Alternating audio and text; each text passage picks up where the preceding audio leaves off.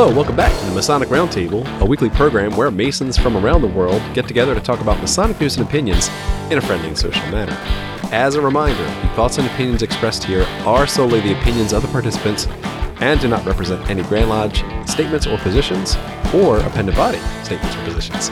Make sure you keep your conversations open for the public and on the level. To interact with us, you can always join us live Thursday nights at 9:30 Eastern. And we are streaming live on Facebook and YouTube. The chats are always hot and lively, so we love seeing you all over there. If not, always catch us later, and you can always catch the chat replay as well. So you know me. My name is John Ruark. I'm a past master of the Patriot Lodge, number 1957, in Fairfax, Virginia. And Joe, did I pull it off right tonight? Did I do a good job? You're taking your medication. Good job. It's You're kicking in. Fantastic. Good. Yay. Namaste. Hello, interwebs. My name is Joe Martinez. Currently, still master of Manasseh Lodge number 182. Member of a bunch of appended bodies, one which we will talk about tonight. And yeah, super jazzed to be here. Let's talk. Woo! Woo! Awesome. Next up, Robert Johnson. Hello and good evening. Hello and good evening. Past Master Waukegan Lodge's current sitting secretary at Space Novum Lodge, 1183 in Libertyville, Illinois, where John Ruark just spoke last month. He did a great presentation on light and some exegesis for us. It was really awesome. So I wanted to publicly just give a big shout out to you and say thanks for coming out and doing that. I know it is not easy to get away, especially us brothers who have entire softball teams of children. Yes, indeed. So, and my thanks to your lovely wife for understanding and come letting you play Mason for the weekend. So, yeah, Thanks. All that said, great to be here this evening to talk about a really cool, awesome subject. Excellent. And last but not least for tonight, our special guest, which is Brother Jacob Thompson from the Valley of St. Louis, part of the Ancient Accepted Scottish Rite, amongst many other titles. So I'm going to let you chime in with any additional titles you'd like to add. All the titles. All the titles. I don't know about all the titles. Good evening, brethren. Yeah, it's an honor and a pleasure to be here tonight. Jacob Thompson, past master of Silex Lodge, number 75, under the Grand Lodge of Missouri. Also have the opportunity to be the Grand Historian of the Grand Lodge of Missouri this year and work with our Grand Lodge as we celebrate our bicentennial. More importantly, for this evening, I'm a member of the Valley of St. Louis, Ancient Accepted Scottish Rite Southern Jurisdiction and its bodies, where I serve as the Director of Education and the Senior Warden of the St. Louis chapter of Knights Rose Croix. And yes, in St. Louis, we say it wrong. Rose Croix. I know it's Qua. Awesome. Hey, that's super awesome to have you here. It's going to be a fun conversation, especially because of all the hard work you've done over the past 2 years. But before we get into that, definitely want to give a shout out to the patrons who support the show. You guys are like the fifth Beatle, so you guys rock, and we do appreciate everything you guys do to keep the show on the air for many, many years to come. And so if you'd like to join in some of the behind-the-scenes action, head over to patreon.com/the Masonic Roundtable and chip in a few bucks and nerd out with us. We love it. Love seeing you there. Okay, so tonight's topic is actually about the Scottish Rite. Looking through, Scottish Rite has a ton of stuff we could cover. And so there's no way we could ever do this justice in this exactly. And we have done one episode just on the overview, but that's been a heck of a long time ago. That was like 5 or 6 hosts ago. So one thing that we wanted to do is not go... yeah, exactly. That was before Joe. BJ. It was Joe. So yes. Instead of doing a real deep dive into the structure and history and philosophy and all that of Scottish Rite, I'm going to touch on that, but more importantly, we want to focus on what else? Masonic education. Because if you may have heard the Scottish Rite being referred to as the University of Freemasonry, I was let's say, a little underwhelmed when I went to sign up for classes and my college credits didn't transfer over because there really wasn't much there to go on, in the sense of, like most Masonic education, you're on your own. And so yet Brother Brother Jacob did a really good job in forming something unique that served the brethren of the Scottish Rite, or so it was Scottish Rite exclusive, and certainly made something memorable that is being, I'm sure, reused for years to come. Robert? Can I gotta throw this in there. So it was my first time ever going to the southern jurisdiction when I traveled down there with a couple brothers, and the first time down there, I sat around and I met Jacob, and he was running around like serious professor, like papers and stuff the briefcase and papers under the arm, leather patches on the elbows. Like, dude, no doubt. Like everything but the pipe. Dude was like, seriously, so running around. And I thought to myself, this is like young Indiana Jones. So he's running around and he's doing all this stuff. And he's like, yeah, we're going to do like a little education thing. And I was like, what? That's so cool. Because up in the northern jurisdiction at the time, we really didn't have, any education outside of the prologue before a degree. No discussion after, nothing. And so I think that first year there was 1, 2, 3, 4, maybe 6 long garage sale tables, like in one of the rooms upstairs. And in the front of the room, it was Jacob, who was standing there. Brother Randy Sanders was sitting right next to me. We were learning from Jacob. And in the one thing, I think it was after the 18th degree, I think it was that. And Jacob was like, so this is crazy because after every single degree, right? Like every degree has a sash. Every degree has a specific altar set up, even though you might not see it, a specific obligation or whatever. And Jacob brought it all together and like showed us, this is how you sign your name. It's Knight of the Rose Croix. And like, he like did all the stuff and we were like, oh, dang, this was the coolest thing to dive in some of this history. And he started it. And then the next year we went and I sat in his sessions and they were bigger. And then the next few years that came around, I wasn't able to get down there. And when I was ready to go, COVID happened. But just before that, somebody posted a picture, Jacob, of the room. And you had, it was filled with everybody. It was so cool to see going from this grassroots movement of an education thing that you did to, and I'm sure there are other education guys out there who are doing similar stuff, but from my experience, it was the first time I saw it and I thought to myself, this could happen. This could do it. Right. We all say it just takes a spark. So before we get into that, Brother Jacob, why don't you kind of give us a brief overview of what the Scottish Rite is for those who aren't familiar, how it's set up, and kind of the generic philosophies that it builds upon. Yeah, sure. So the Scottish Rite, we'll start with the easiest first thing. Really doesn't have much to do with Scotland. The name Scottish comes more from that French écossais. And it actually primarily comes out of France. Masonry, it's growing. It's coming into its own in the early 1700s, late 1600s. And as the ritual develops, it moves into continental Europe. And about that time, things like the Jacobite uprisings, other political turmoil, there's a lot of Scotsmen living in France. And the French, mixing with those nobles from Scotland and others, took to Masonry like it was a big barrel of scotch or whiskey, and really just exploded. Because as these degrees took root, guys started asking questions. What happened after this? Why did this happen? And what happens after it? And what was the reason behind it? And because of that, we start to see some rites appear, 2 or 3 degrees in a set, perhaps standalone degrees, that really just explode.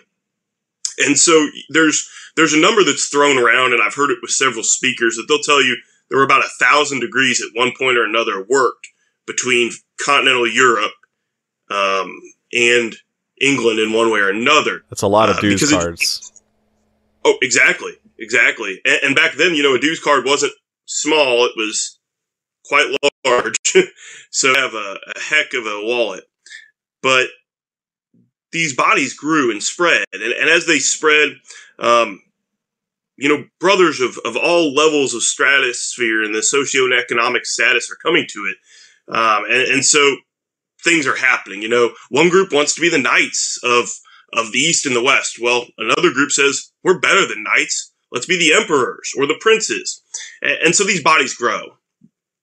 By 1761, a brother by the name of Stephen Moran receives a patent.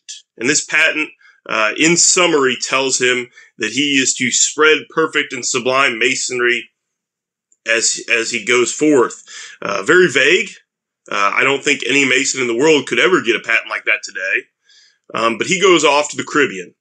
And it's there that he takes the best of these degrees, the high flyers, if you will, and coalesces them into a 25-degree system. And this system flourishes in several places. It does land in the United States, but inevitably it keeps rolling and growing. So that in 1801, a group of brothers in Charleston, South Carolina come together. They look at this system, they refine it, they add some degrees to it, and they announce themselves as the Supreme Council of the 33rd degree for the United States of America at the time. And thus begins the Scottish Rite as we know it. And it grows from there. The system is 33 degrees.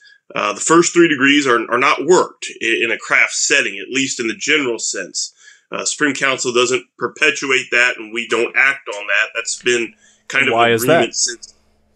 That's a great question. It comes a lot from the idea of respecting the Grand Lodge. It also comes from the political circumstances of the time. When the Supreme Council in Charleston first came around, there were actually 2 Grand Lodges kind of fighting for control of South Carolina. And as a way of kind of walking the middle rope from a political sense, they kind of basically said, hey, we aren't going to touch what you guys do. We'll let you do that. You do it well. We're not going to get into politics. And that was a great decision, and it's done us well since then. And from that point, of course, the Scottish Rite grows. 29 degrees are actively practiced from the 4th degree to the 32nd. Additionally, there is a rank and decoration, which is known as the Knight Commander of the Court of Honor, or the Red Cap. It's not a degree or a half degree, it's an honor. And then there is the 33rd degree. The common misconception with that degree, of course, is that it's honorary, because the public title is Inspector General Honorary. The only thing honorary about it is that you get an honorary seat on the Supreme Council. You're not active. The degree that brother receives is the same degree that the head of the state who sits on the Supreme Council receives. It's nothing different. I hear a lot of guys say, oh, he's just an honorary, or he just got an honorary degree. No, he got the real deal. So that's the base overview. The lessons of the degree are as profound as any body we can find. They take the work we learn in the chapter, in the chapter, the lodge, the council, and the consistory, those bodies that form the Scottish Rite, and you can look at it all, and you can spend a lifetime examining it. But what you'll find is at its root, a lot of it's right there in your entered apprentice, your fellow craft, and your master mason. The Scottish Rite just takes a pair of tweezers and pulls a little bit out of it and puts it under a microscope, and you zoom in a little bit differently. That's a great metaphor. It really is. And that's kind of how it works. I mean, guys, the more we look at it, we see it. Well, hey, I can identify that part with this. And it's just kind of the mode of teaching. It's getting you to dig deeper. There are 4 bodies that confer the degrees in the Rite. The first is the 4th through the 14th degree, and that's called the Lodge of Perfection. That's your working body, generally speaking. Everybody's got to be a member of it. And those degrees are very similar to most brothers. It's King Solomon's Temple. It's what happens after the 3rd degree. To me, it's a snapshot of all the little bits and pieces that had to fall into place after the 3rd degree. to keep things going, to keep the wheels on the bus. And then as you trend towards the end of that degree, we begin to see this philosophic, this symbolic, this esoteric nature being drawn out, which leads us into the chapter of Rose Qua, which is your 15th through 18th degrees. And those are really kind of a neat split, because the 15th and the 16th are some of the oldest degrees in the Scottish Rite. They're your Knight of the East and Prince of Jerusalem. These are the Second Temple degrees. And then the latter half, the 17th and 18th degrees, they're alchemical. They're about transformation. They're about purification. They're about trial and tribulation and light overcoming dark. We then transition to what's called the Council of Kadosh. That's your 19th through your 30th degree. Those are the heavy hitters. Those are the ones that'll give you a wallop and you'll really get lost in, because those are the ones that are deep philosophy, mystery schools, initiatic traditions, profound esoteric concepts, all covered in there. There's some skulls for Joe. I mean, it's really, really some cool stuff, but it's not for the faint of heart. It's not light. And then you finish off with the 31st and the 32nd degrees, which is part of a body we call the consistory. And the 31st degree, it's ancient Egyptian, and it's allegory and its lessons. And then the 32nd degree ties a lot of things together and takes you to some traditions based in the Indo-Aryan region, ancient Persia, that type of thing. So, no, that's a super fantastic overview. Couldn't have done it but with anyone else that well and that crisp, because you just ran through millennia's worth of topics and philosophy, right, in just that brief description. Good night, all. Yep, we're done. But that's, as we know, just the beginning of the story. Mm-hmm. Oh yeah. Because how do you have time to unpack everything you learn? Of course, anyone who's gone through these weekend blasts of degrees, dude, it was like a fire hose. And I mean, I'm not kidding. My head hurt at the end. It's too much. Yeah, it's too much. It's too much in a weekend. Because I'm trying to process it all, and they're still just shoving more and more of this ritual at me. And it's not that I didn't understand it. It's just that I was trying to synthesize it while I was hearing it. And then what? And then you're left on your own, like I said, to dive deeper. Yeah, exactly. It's so much content. It's so much. And even with what we call the revised standard pike work today, which makes most degrees about 45 minutes to maybe an hour and a half at the length, it's still just blasting you away. The older ritual, there's a couple degrees that are close to tipping probably 4 hours if you really do the work right, to the level it's supposed to occur. It's not made for the faint of heart. We talk about these reunions and these big events like we're talking here, and those type of experiences really didn't come into full function till like the late 1890s, right around the time Pike died. If you read some of what he wrote and what Grand Commander Richardson wrote, who was right after him, they weren't a fan. Pike himself thought you should slog through these degrees for a very long time. And one of the things that I find is beautiful in the work, if you read through the ritual, you'll find most of these degrees to us, at first glance, we watch them, and they're beautiful, and we experience them. And there's these little spots where maybe you have to do a certain offering, if you will, or questions asked of you, and we don't think a lot of it. But the more you watch it, you see it like a line in the sand. And there's these beautiful parts of the ritual where Pike very clearly tells you, if you don't understand what's going on here right now, might be a good time to step back and really do some self-introspection and some meditation on this before you go further. Because otherwise, it's worthless. You're wasting our time. And that sounds harsh, but that's... Yes. So, Brother Jacob, question. So I know you are an expert in all things United States Scottish Rite, shall we say? But you touched on something when you talked about the history of the Scottish Rite and how they don't practice the 3 degrees, the first 3 degrees. There are a couple of jurisdictions here that do, And lots of places in Europe and South America that those are their 3 degrees, right? They're based on the ancient and accepted Scottish Rite craft system. And for anybody who's never seen those degrees, I've only seen an entered apprentice degree, but they are awesome. Way different than our story. But to that point, I just keep thinking about, I'm on Facebook and, I'm on social media a lot, and I see a lot of brothers in Europe, and their Scottish Rite system is way different than ours. Like a weekend thing is unheard of for them. In fact, my Scottish Rite class, I've only been a Scottish Rite Mason for like 6 years, I think. And my Scottish Rite class, we had a couple of dudes from the UK that came over here specifically to become a 32nd degree Scottish Rite Mason because it was impossible for them to do that back home. So I think, to your point, I think some of the other countries still maintain that, you got to do a degree and learn the lessons and, inculcate it. And then, and then you can move on to the next one or not. I think there's a bunch of people that stop at the 18th degree in the UK? 18th never go any further. Or 14th. Yeah, or 14th even. And that's a great point, Joe. And to that, I got to interact with a brother about a year ago, and he was from the United Kingdom.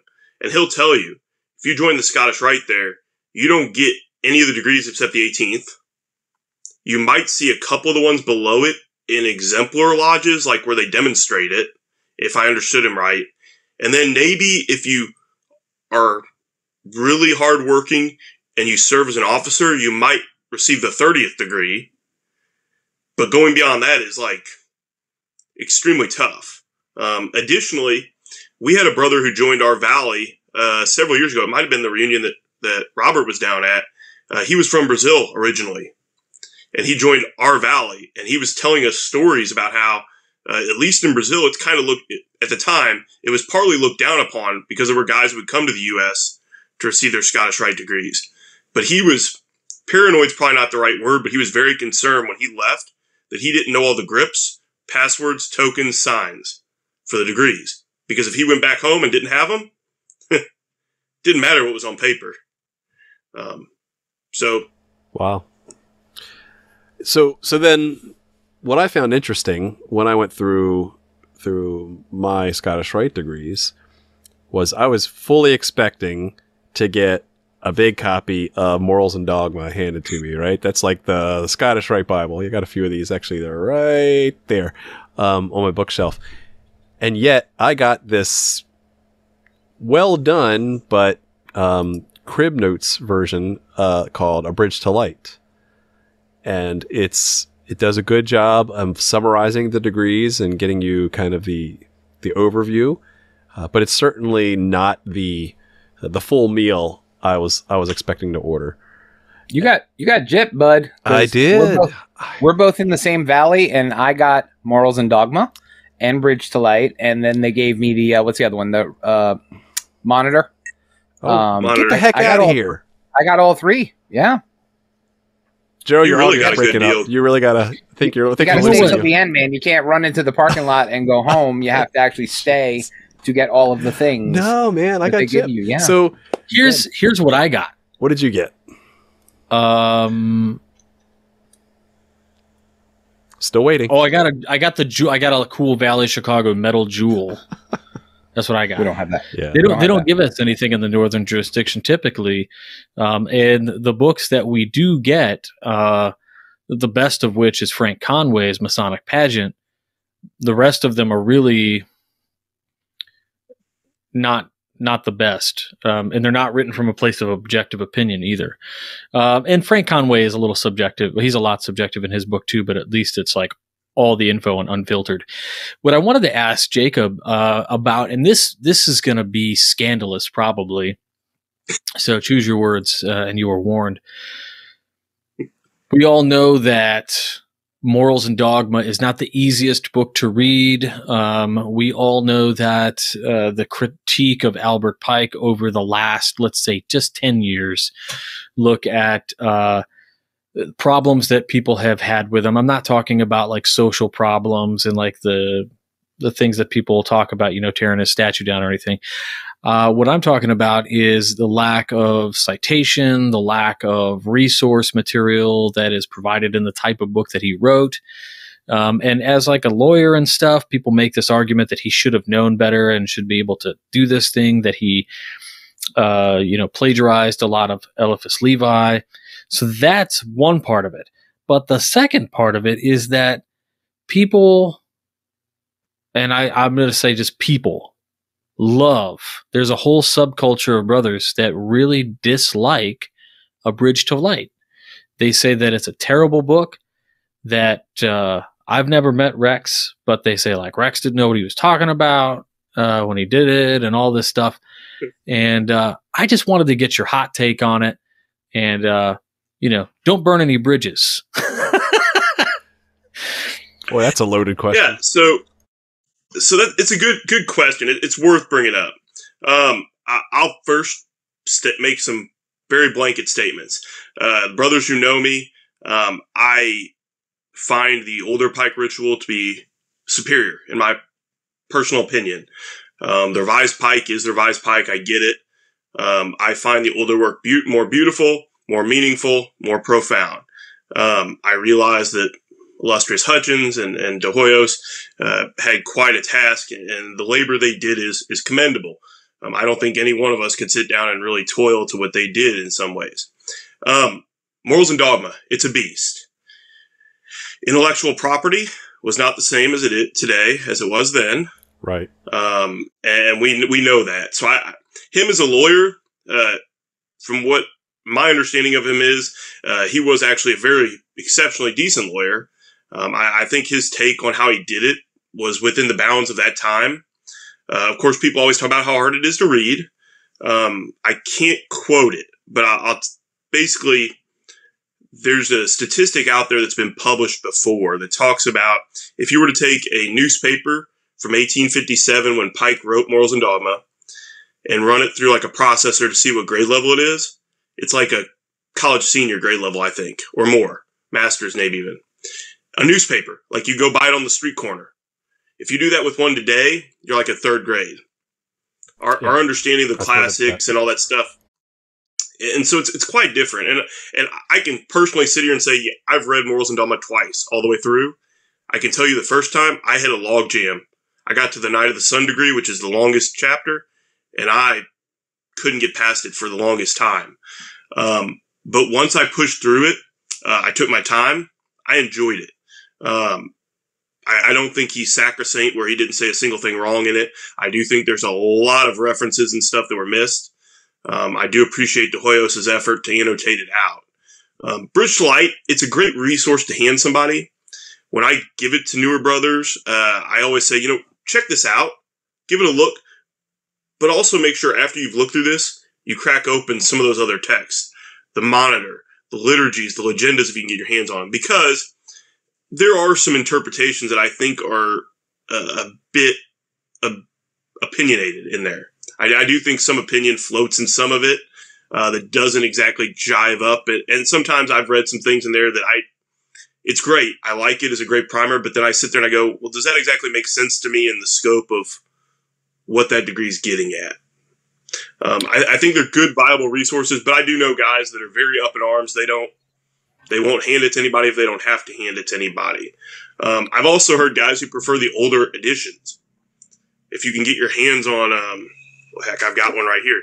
If you can get your hands on like one of the older editions of Bridge to Light, which I'm holding upside down, which is great.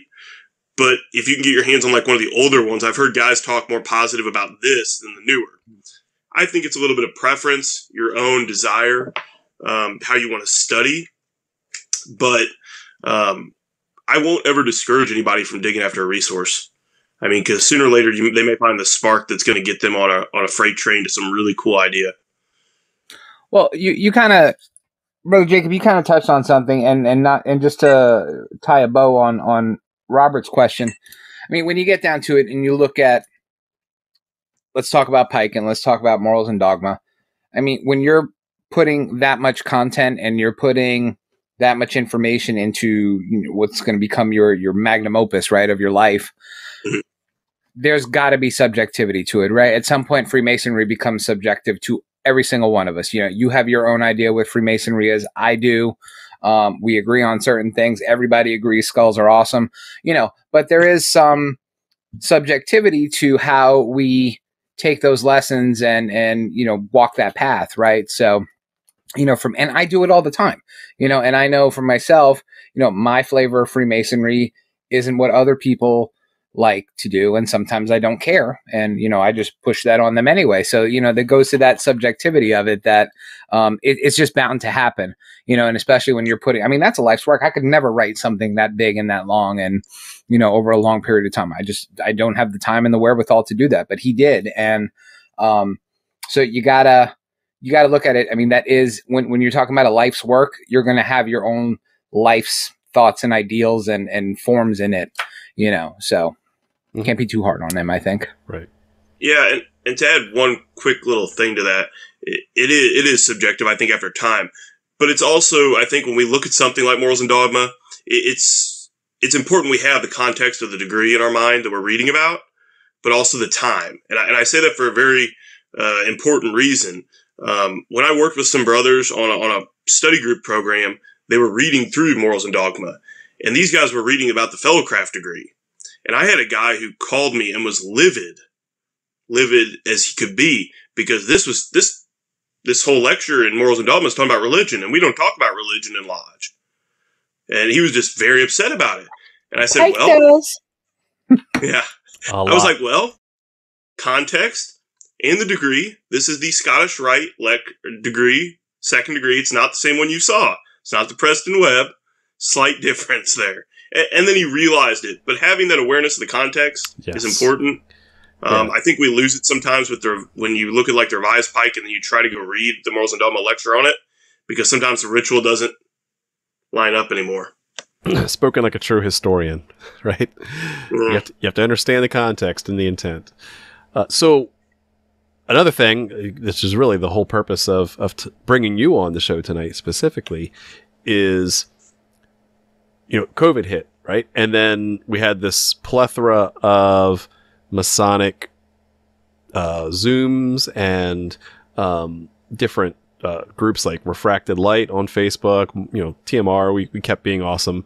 And then, so there's lots of more Masonic education opportunities for brothers who couldn't go to Lodge, go to chapter, go to their valley. And you did something unique and very special. And why don't you explain what was this program that you set up, and what did you do on a regular basis, specifically for Scottish Rite Brethren? Yeah. Thanks, John. So as COVID kind of rolled in, it actually started shutting stuff down around St. Louis right before my valley was going to have a Four Bodies meeting, our general membership meeting. And at our general membership meetings for the last few years, we had done an education segment. The education committee had put it together. Myself, illustrious Phil Cole, Brother Randy Sanders, and a couple other brothers had kind of worked to craft some things that would address the meeting. So if that night the Lodge of Perfection was in charge, we'd do a presentation about the Lodge of Perfection. If it was Rose Croix, we'd do one about a Rose Croix degree. Well, as everything got shut down, they canceled our Four Bodies meeting. And so nobody was going to head to St. Louis. I thought for a minute, and I got a hold of a couple of our committee guys, and I said, hey, I've got a presentation ready. It's built. It's on the seventh degree. What if I set up a Zoom and we just see who shows up? And we work through the degree. We only let Scottish Rite brothers attend. And we talk about the work, the symbols, the interactions, the history of the degree in terms of its development. Nothing really that could be discussed in a tiled room, but all the basics you could find in A Bridge to Light, and a bunch of other resources that guys may not have access to. We started doing that in March of that year as things shut down, and inevitably what followed was a lecture every week for about 3 months, and we just started working up the scale. We went from 7 to 8 to 9, 10, and just kept going. Inevitably, as things in Missouri opened back up, we shifted to an every other week schedule for a little bit, and then monthly. And we were able to really dig into some neat perspective with these discussions, but we were also able to really get some great interaction. We inevitably had just at about 500 brothers on our register roll, and these brothers represent about 89 different valleys, about 12 supreme councils, and multiple come together as we discuss Scottish Rite Masonry and these degrees. And we break things down piece by piece. So, it's talking about the basics, what are the tenets? What are those key lessons? What's the regalia? Why is the regalia like it is? How is the lodge room set up? How has this degree changed in the last 200 years? Stuff that guys scratch their head on.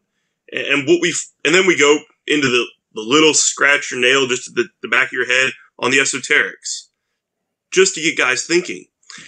And what we found was this overwhelming interest in Scottish Rite education, really just across the board. And it was cool because you were also getting brothers on there that were directors of work, that were personal reps, that were a few SGIGs even occasionally. And they were asking questions about, hey, we've always done this degree this way. We didn't know that. Or I didn't have that idea. Or our property departments never had that on the altar. I mean, it was cool because then you'd lead into discussions where, another brother would pop up and say, well, we do it this way. And it was fantastic. The interactions, the discussion, just kind of blew up over time to some really great resources. And so inevitably, we've been able to record a lecture for every degree from the 4th through the 32nd, as well as a couple supplemental lectures that cover things like various symbols. And that's kind of where we're heading now with the series, as we'll kick up this summer. We've kind of taken a little break after doing all of them. But we've started to crack into those deeper parts of the degrees that guys don't think about, or that they think about, that when you open Bridge to Light, it only has like 3 sentences. The apartments of the 25th degree, where you have the house of the earth, the house of the moon, and the sun, the angels of the 27th degree. All these little bits that guys have always wondered about that we've never taken time to sit down and say, here. One of the things we found that guys liked the most, I would make charts in the presentation to just compare and contrast how things changed.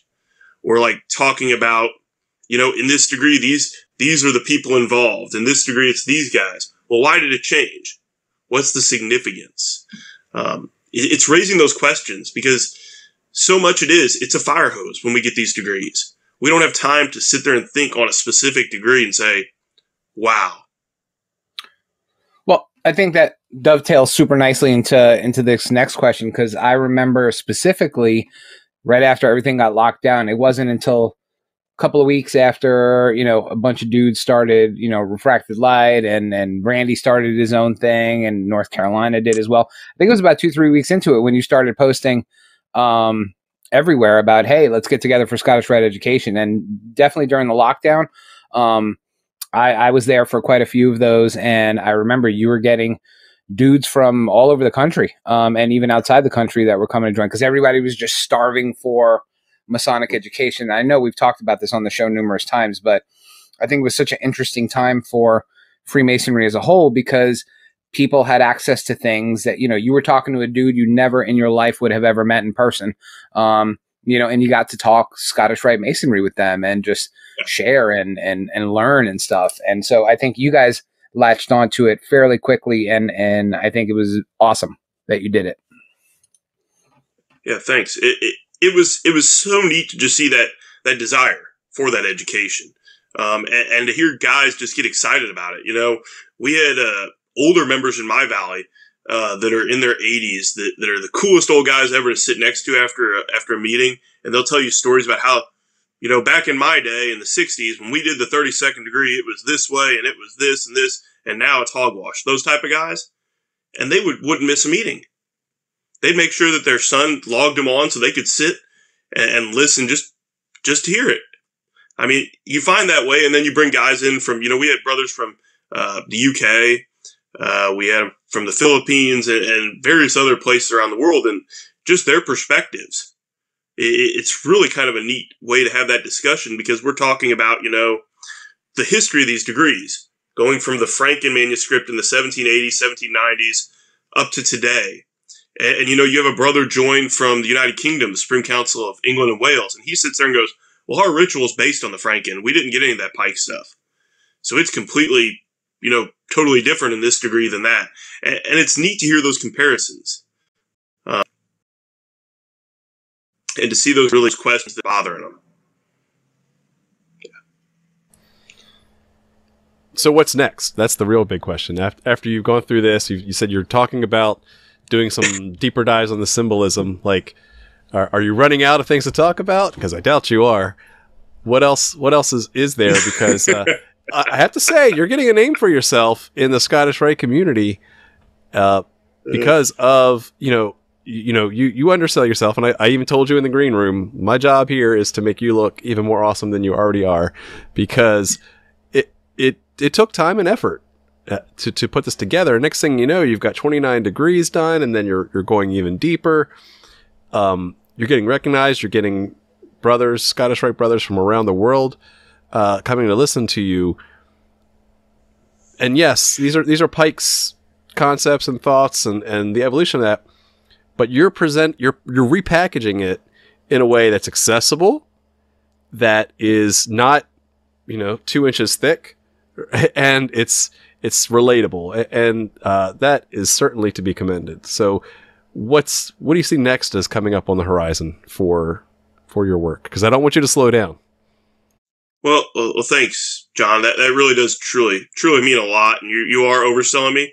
There are more wanted posters with my face on it than requests for me to do any talking. You're in good company. Or anything else. Yeah. So one of the big goals we set out when we first started doing this was expand beyond just the degrees to those other concepts, those other aspects. There's a couple directions we're kind of trailing towards.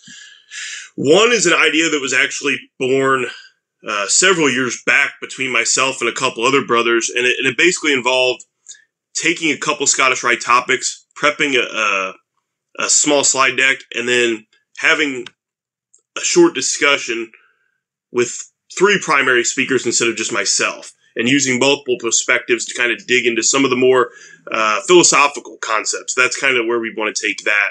The other thing we're looking at is those dialed-in topics, and we've got a list of, I think, about 15 ready, from everything about discussing the 13th degree and the descent that occurs in that degree, to the regalia. So even some just general stuff. What was before the Scottish Rite caps? I can tell you, we looked fabulous. I mean, we looked exceptionally good, and then we went to looking like bellhops. I mean, it's cool. We've got some great discussion ideas that have come in from brothers. We've had some suggestions about, hey, I'd really like to hear about the mystic ladder in the 30th degree. I want to hear about if anything's changed with it. What is the significance of it? We've had other brothers want to know about, the development of the idea of the Elu, and who are the Elu in the Lodge of Perfection, which are, the Elu is or Elu, is that French word for elect. Those are the brothers, the fellow crafts, and the workmen who help kind of complete the lessons of that degree. So we're at a point now where we're shifting towards that idea of further development to find those topics that guys want to hear about, that guys are interested in, and really capitalize on that, because if there's an interest, we can hopefully hunt something up. One of the bigger things we've really kind of focused on with these lectures, and it's grown over time. It used to be kind of a smaller piece, but it's now bigger, is the focus on the older Pike. Initially, when we started this, it was here's the transition of ritual. This is it. But we've had a lot of interest from brothers saying, hey, what is the difference here between these? What's so different between the 1880s Pike and the revised Pike? Why is it important? Is it more profound? Does it have more meaning? So I'll ask, where do I find the old Pike rituals then? Well, good luck. Oh, and God's. Oh, come on. So or just Albert email Pike, them to us. Yeah, no, I can't do that even. Albert Pike was, for whatever we may say, a smarter Mason than 90% of the Grand Lodges, Grand Chapters, or Grand Councils that ever printed their ritual. Because the Supreme Council printed everything in about 4 books. And so you have to have all the books together in one place to make the ritual function. There's a book called The Liturgy. You can find those for sale on the Scottish Rite store, scottishRite.org or store.org. They have the liturgy there. It's a reprint of one from the 30s. It's not. Liturgy is the monitor. It's your bare bones monitor work like you could find if you buy the big, thick monitor they sell today. The next book you would get is the Legenda. And the Legenda is extra lectures, basically, that add into the degree. There's another book that basically has the secret work, and then an additional book that kind of deals more into the secret work. You have to have all 4 of them. If a valley had those books at the time, they kept them on site. You didn't leave with them. It was very tightly constricted. And after their use ceased, generally speaking, those books are property of the Supreme Council and were to be turned over or destroyed. So there are valleys out there that have them. You can ask around, and maybe your valley secretary can give you a lead. I do know brothers that watch the interwebs, and there's probably a Masonic darknet somewhere that you can find those texts on. You won't find everything. I know brothers who've made a very arduous effort to try to reconstruct what they can, and they're missing bits because it's a very small set of publication, but you can find bits and pieces of it. And if you ask around, I would say most older valleys perhaps have it somewhere. And if your valley has a library, I'd encourage you to check on the shelves. Kid you not. You never know. You would be surprised what gets randomly filed on a bookshelf when it falls out of use and nobody has a clue. Mm-hmm. I have found weirder things on bookshelves than the old Pike work. Look at Joe's bookshelves, for example. Yeah. But really, that's where you have to go. You have to dig deep. It's not going to be an easy task, but certainly it sounds like a fulfilling one. The last thing I wanted to highlight before we start to get to the final thoughts and final question was, I know Robert threw a couple ideas too in the working document we have to the show notes about what else is out there, right? So if you're a member of the Northern Jurisdiction, or if you followed other types of Scottish Rite research, what else is out there aside from all the hard work you've done if you wanted to explore deeper? So Robert, why don't you lead us down that path? Sure. So a couple of the things that I think are worthy to bring up here are, number one, one of the first study programs that I was ever made aware of after joining the Northern Jurisdiction. Pamphlets of the Master Craftsman program from the Southern Jurisdiction were in the library of my Chicago Valley. So that was interesting. And what I found about that was, when I signed up to do that, there are literally, if you count the 33rd degree, there are 66 different degrees in Freemasonry. Right. They are truly different in almost every sense of the word. So we had the Master Craftsman program, and that was great. However, it didn't do a whole lot for the Northern Jurisdiction, who might be wanting to know the history behind some of what they're learning. In many valleys in the Northern Jurisdiction, the degrees and the scripts are closely guarded. You only get them when you do the degree, and then they got to be put back, and there's not a lot of discussion outside the prologue. And so, yikes, right? And then illustrious Brother Glatley came along, and him and his crew got together, and they launched the HGA, the Hout Great Academy, which is a phenomenal program for those brothers who are able to join that. But there's the Master Craftsman program, there's the HGA. And what I found interesting was the Hout Great Academy was all this online, almost exclusively. It is exclusively online. Whereas the Master Craftsman program was really a correspondence course that anybody could take. You got a great deal on the Ritual Monitor and book because you got it basically for free by taking the class, and it was really open to anybody. I mean, the public could take it. There's no kind of lock and key to that. But then shortly, I think it took a few years, right? But then we started to see the early adoption in the Valley of St. Louis. You guys started doing the Master Craftsman study groups. There were study groups and slides that were starting to come out for this whole thing. And then eventually I think they did move some of the Master Craftsman program to online modules. So it's kind of cool that now there is this accessibility for our brothers out there to do this kind of thing. However, it's still self-guided and you're still by yourself. And I think one of the key things about Freemasonry is when we're in a room together having discussion on a topic, learning from each other and perspectives, or even just talking about it and kind of being a sponge and soaking it up, is something that is maybe underrated or not thought about as much as it could be.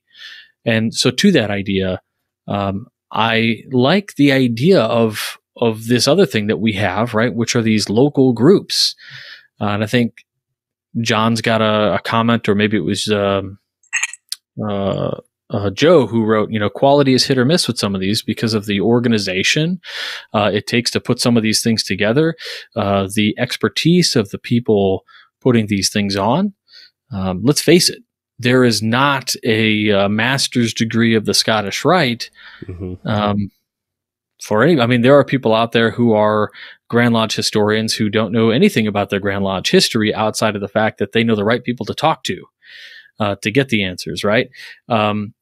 Walter Hunt is not that. Walter Hunt in Massachusetts can tell you anything you want to know about anywhere right from the top of his head. And if he can't, he'll point you to his wiki, yes, he will.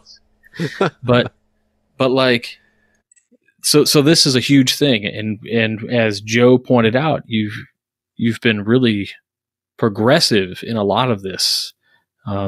And so what are your thoughts on things like Master Craftsman? I mean, what are your thoughts on Outgrade Academy and any other type of, experience learning platform that exists for Scottish Rite Masons? Yeah. So great question. I think it's fantastic. Any way you can get brothers to jump into something is good. St. Louis began a study group 2018, maybe. If my memory is right, it might be shoddy. But when we began that study group, we set out to make it a collegiate style study group. And I think you've probably seen some of our stuff, Robert, that's come out with it. But we actually have a college level syllabus. We hold guys to attendance. You miss a class or two without an excuse, you don't come back. We'll help you. It's not like I'm going to shun you, but you don't get to participate. And how we got our feet wet kind of even with the presentations is because the Valley of St. Louis covers the entire eastern side of the state, basically. We're 5 hours north of St. Louis, 4 hours south of St. Louis, all the way to about 4 hours north. So we have guys driving multiple hours. I mean, I myself am about an hour 15 from the cathedral. So what we started doing was we had a cycle. And so you get 2 weeks to read all your reading. 1 week you'd have a Zoom meeting where we'd cover everything you read. And then you'd come in person to the cathedral the next meeting, and we'd hash it out, throw fists if we had to over a topic, and go. I think the more we can emphasize things like study groups, it's fantastic because you're going to get guys to have those hard discussions. We've done study groups for Master Craftsman 1, 2, and 3. We do at least 2 groups a year in session, like a collegiate term. And I got to tell you, I walk away with cool ideas every time. I used to be one of the lead instructors. I've got Brother Randy Sanders as an instructor now. Brother Levi Banker from down around St. Louis area is another one of them, and Brother Josh Herbig from St. Louis area. And those guys do great because it's all about fostering discussion. And with Master Craftsman or with Hot Grades, you're providing that opportunity. And I think seeing the Northern jurisdiction have that program now gives them some great opportunity to really get their members thinking about the work more than probably was before. Of course, Master Craftsman, now you can do it online. They do have the option where 1 and 2, you can now take the quizzes online and do that. So they've turned that leaf as well. and made a couple of those texts, like the ritual monitor. I think you can get on Kindle now. I'm pretty sure that you can. Bridge to Light, I think, as well. So there's some great opportunity there for guys who want to dig in. I did Master Craftsman solo all the way through because we didn't have a study group at the time. But we have found it to be one of the greatest, and not to talk membership here, but one of the greatest tools for retention of newer members is having that Master Craftsman program. The number of guys who join the Rite, participate in it, and now are helping in degrees on committees, are involved in stuff, it's like second to none. The other program I mentioned out of those that wasn't hit on, but is probably the hardest hitting in terms of effort in some ways, would be the College of Consistory done by Guthrie.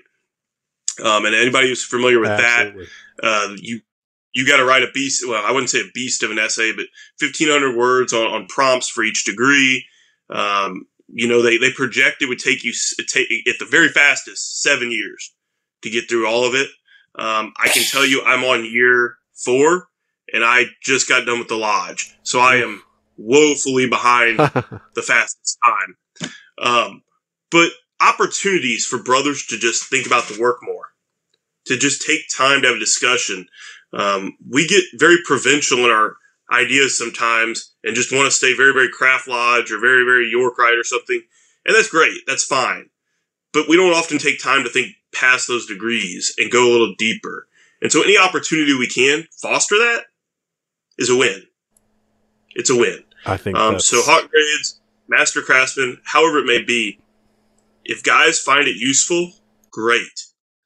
Even if it takes you 6 years to complete one program, cool. Great. You're Exactly. reading. You're applying yourself. No, I think that's a perfect way to wrap up the conversation of the night. Is as Joe says, there's always the Nike way of applying Masonic education. What is that, Joe? What's Nike's motto? Just do it. Just do it. Just go. Do it. Just start. Because you can't go wrong once you start applying. Good.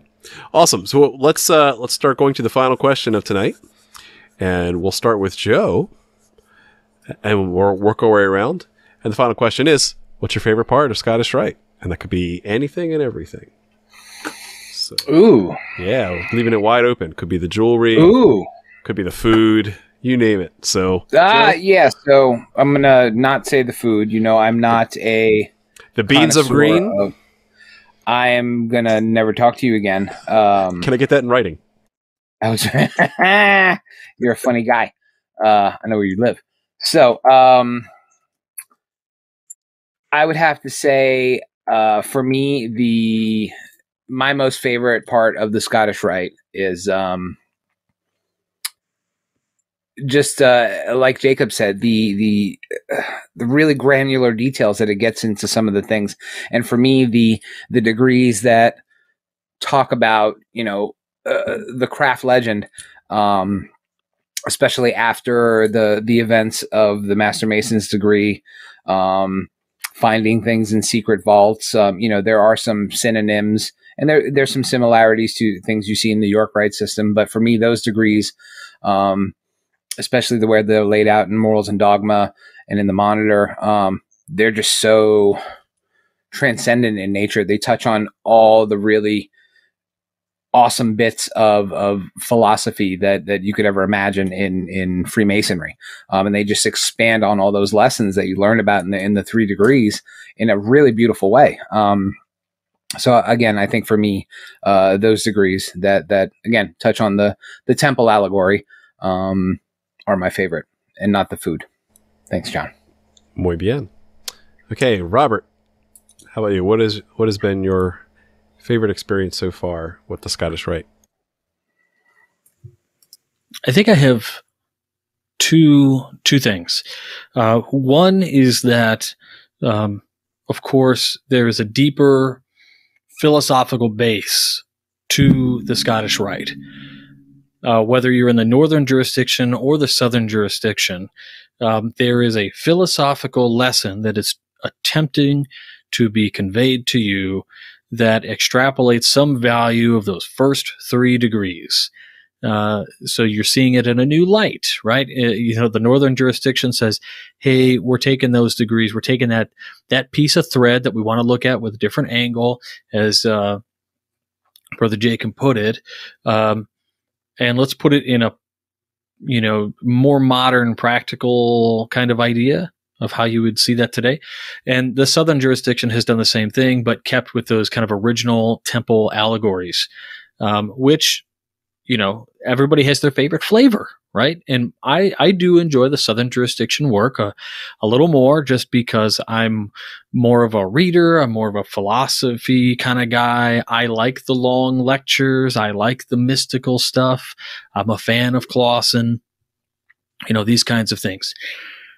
So I love that. But the other thing that, and this is probably controversial, is that it's only controversial if you take this out of context. So the context is, of the people who typically will join the Scottish Rite, there are a number of brilliant brothers across the craft who never join Scottish Rite. Okay. But because the Scottish Rite typically pulls from a larger area, I get to sit in a room with a great number of A squad brothers. There are guys that I get like the best from the area. They come to the reunion because we all want to see each other and we all want to talk about stuff.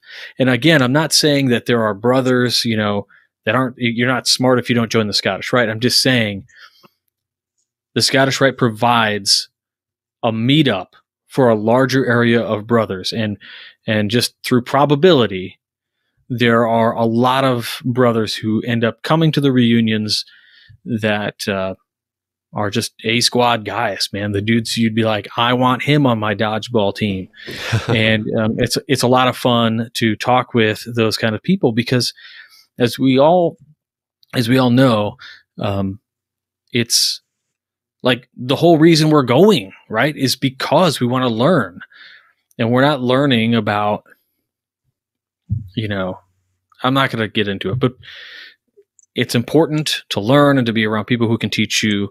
Iron sharpens iron. So love it. Awesome. Thanks, Robert.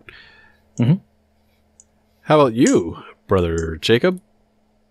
Since you're so well read, what would you narrow down? You don't have to pick a favorite, but you can pick a favorite category, a favorite corner of Scottish Rite. I think it's the actual exemplification of the work itself. I think we look at the ritual, we look at the Scottish Rite as this huge, massive system, but sometimes I think because of the fire hose effect, we don't notice the subtle importance of the work so much sometimes. And I think the more I've had an opportunity to go to reunions and sit in that auditorium, or sit on the floor in the ritual with those brothers that are of like mind and purpose, laboring in the lessons of the Scottish Rite, laboring under these values and things and these concepts, there's a purpose to it. There's a meaningful effort by each brother, and when that effort comes through and we realize it and we see it and we acknowledge it, once we pass that fire hose point, I think we walk away with a great experience every time. Because I think that initiatic experience, no matter if you've seen the degree once or 50 times, if you truly pay attention, you're going to be moved each time, and you're going to walk away thinking about that degree again and those values. And then it's going to lead you to that concept of education, to that concept of betterment, and those discussions that happen afterwards. And that fellowship that comes with it, being with those brothers who put that effort in to really exemplify that degree to its peak point, and espouse those values. Because if that degree is conferred as it should, if it's done with brothers who are knowledgeable and truly understand what they're saying, not just parroting it back, it's going to move the candidate. It's going to move the class. And it's going to make you a part of that experience. And I think there's something profound about that.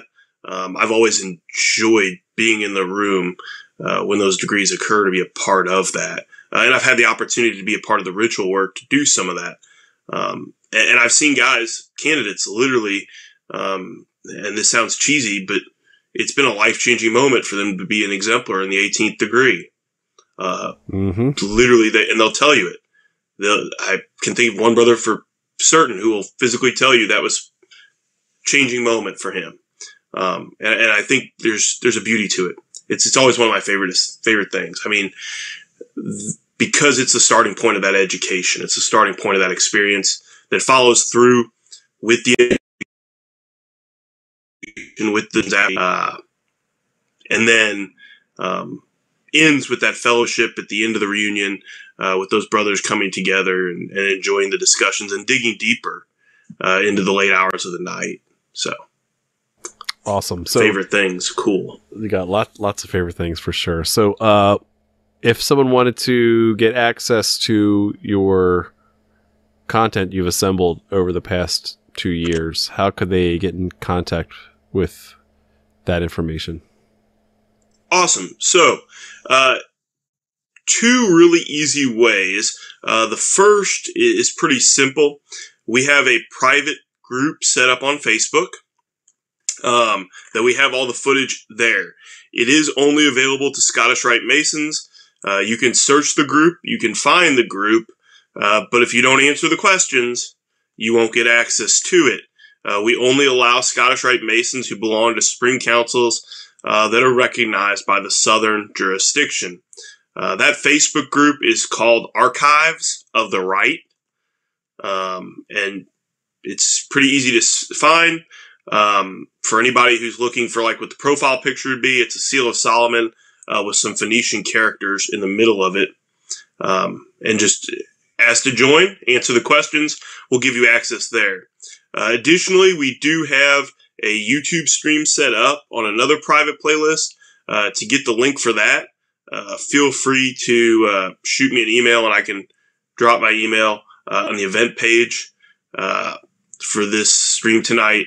And brothers can reach out to me there, and we'll get them the link to that access through there. Excellent. Awesome. Well, hey, I want to do a special thank you from the bottom of my heart to have you come on, talk about all this cool work that you've done. You really made an impact to Freemasonry, despite your humility. It's really been an awesome thing for you to put together, and I really do appreciate all the hard work you've done in assembling all of this fine quality Masonic education. Okay. Well, thank you. Awesome. My pleasure. So my favorite part of the Scottish Rite degrees, let's see. One was just being part of the degrees, putting on the degrees. I've been in the 30th degree cast, and I've been recently in the 4th degree cast. You learn something new every time when you actually have to exemplify that to a class. But also, one thing that really opened my eyes a lot, and that I enjoy digging deeper into, is the kind of the comparative religion part. There is a little bit of that. You talked about religion being brought up, and you're like, wait a minute, I thought we weren't supposed to talk about religion. No, there's quite a bit of comparative religion to introduce these concepts of higher truths and higher themes. And it's fascinating to pull in this syncretic system of a variety of different mystery schools and find different pieces of the puzzle that seem to fit together nicely to tell a story about existence and about what it means to be a good human being on Earth. So that I always get fascinated when I'm digging deep into either morals and dogma or some commentary on the degrees or going through reading the degrees themselves, and I'm like, oh wow, that's really cool how these things fit together. And it was through centuries of work to pull this knowledge together through a variety of different sources to come to some great truths that we get to be the keepers of, and that's pretty cool. So with that, I hope you guys enjoy the show. I want to thank you all very much for watching, and keep searching for more light. Have a good night.